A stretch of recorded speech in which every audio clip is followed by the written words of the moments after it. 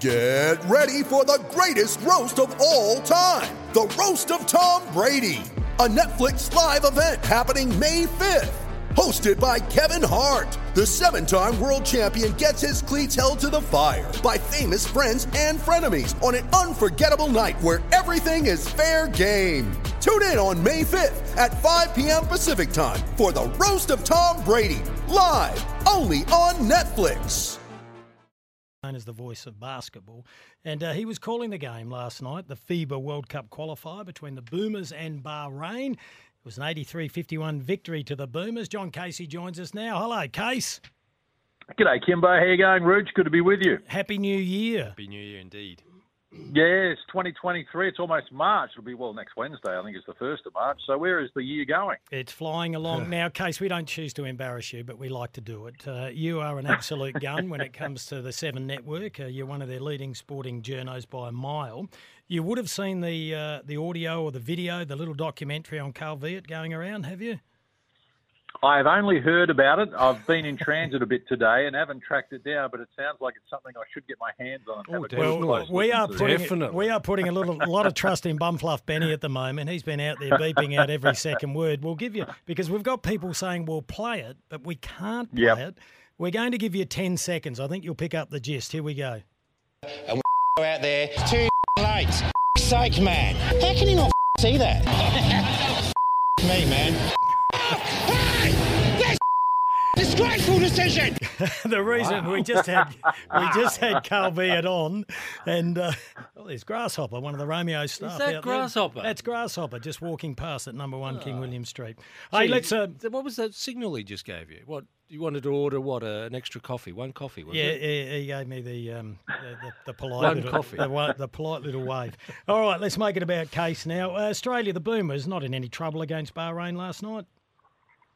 No, it wasn't their best performance, but the team have only been together for less than a week and a new coach, and it was always going to be a little bit scratchy. And not very often you win by 32 and you think that it's a scratchy performance. But in the third quarter, they scored only 7 points and went 1 of 17 from the field, including none of 8 from three-point territory. So that gives you an indication of their, at times, how they struggled, but full credit to Bahrain, because the last time they played, we won by 54 and we're all over them, and they closed the gap to 32. That's the idea of having these World Cup qualifiers through Asia, is you have emerging nations like Bahrain, and they're able to get good experience, and they've improved dramatically on the last time we played them, and let's hope that they continue on that path and work their way up the rankings. Does it help Australia, though, playing Bahrain and playing Kazakhstan? Probably not as much, but Australia were once in Bahrain's position when you consider where we started. If it had not been at the Melbourne Olympics in 1956, where Australia played basketball as the host nation, that really kick-started the sport here. So you have to start somewhere, and I think for world number 3, Australia, to be sharing a love with an emerging nation is good. And you also look at it from the point of view of the referees that we had last night, one from Korea, one from Singapore, and one from Malaysia. I won't mention their names because it will go on for some time. But, the experience that they gained and everything associated with the FIBA World Cup. So it's not ideal, and of course the timing could have been better. It's forced the NBL Grand Final series to be pushed back another week as well, but I think it's for the betterment of sport, and that's the bigger picture here, even if, and even giving experience to the likes of Adelaide 36 and Nick Marshall, who made his Australian Boomers debut last night.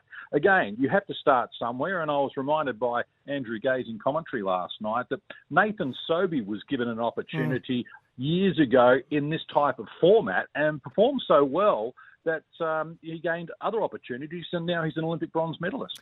Hey, John, I'm just having a look at FIBA's notes on this World Cup qualification process, which has got some formulas in here that I swear are written by Albert Einstein, like A and C goes to E and B and D goes to F.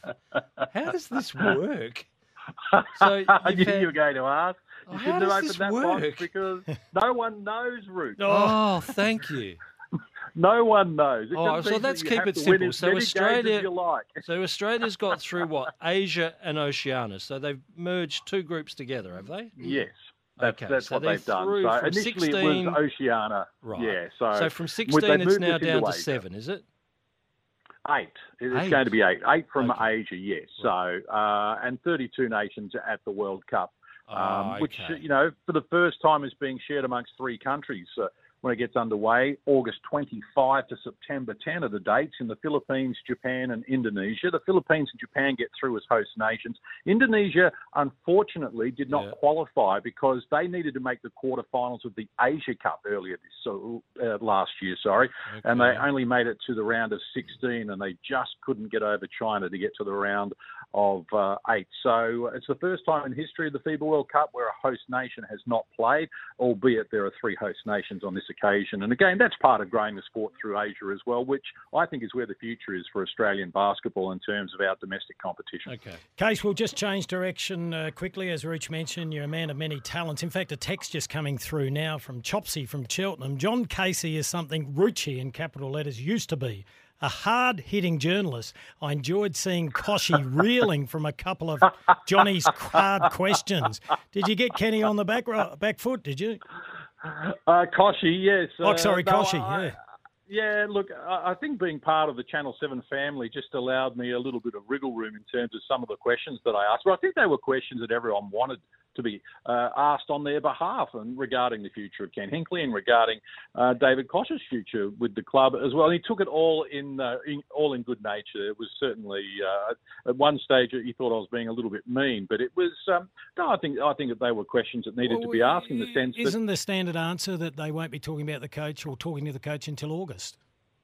That's right, yeah. So that was the question that posed to him, that if they weren't competitive and didn't reach their KPIs, would that be the end for Ken Hinkley? And he, of course, deferred and said, well, look, we'll discuss that at a later stage. And then I just posed the question to him about his position as chairman of the football club. He's been there for 10 full seasons, and 5 of those they've made finals. And I guess if the coach is under scrutiny and everyone at the club's under scrutiny, I was just curious if the chairman was what his long-term ambitions were. Bloody journalist. That's a fair question. No, it's the start of the season. Do it at the end of the year. Looking for a headline. Now, John, you are multi-talented. You've also been dealing with the Australian baseballers as they go off to the World Classic. How's that looking? Oh, outstanding. Yes, they just arrived in Japan. It's massive for Australian baseball. And I think if people go back and have a look, we've had a lot of success at the international level in terms of baseball. But the World Baseball Classic, it sort of flies under the radar because so much is made of the World Series in America. But this is basically the FIFA World Cup equivalent of baseball. And we've got part-timers here from Adelaide who have jobs and play baseball as a secondary career, and they're going up against multimillionaires and the biggest players in the world. So it's going to be fantastic. They've arrived in Japan, and it's going to be a great series, and won't be surprised if Australia do okay there once more. But we'll keep across it. Eric Ballner, who is the Adelaide Giants media manager, is travelling with the team as the media manager, and he's going to keep us informed, and you'll see that on Channel 7 as well as they get a little bit closer to the tournament, which doesn't get underway until next month. And, of course, Channel 7 are the host broadcaster for free-to-air AFL, and they're covering the SANFL just as we are on SEN. And, Case, I'm presuming you'll be calling the SANFL again this year? Yes, looking forward to it. It's going to be a great season, isn't it? We've got, I think last count I saw, there were 10 new players in the competition with AFL experience. So it's lurking as going to be a very good season for the SANFL. And don't forget the Women's World Cup Soccer is going to be on Channel 7 as well, which is going to be the biggest event, as SEN have been proudly promoting for women's sport in Australia in the history of the world. Case, we look forward to seeing you on Channel 7 News tonight and talking to you right throughout the year. Good on you, Case. My pleasure. And could I just say that you can also catch me on ESPN 2:20 p.m. on Sunday when Australia plays Kazakhstan in the last qualifier for the World Cup. He's a media whore. Let's go to the news. Language. Hey.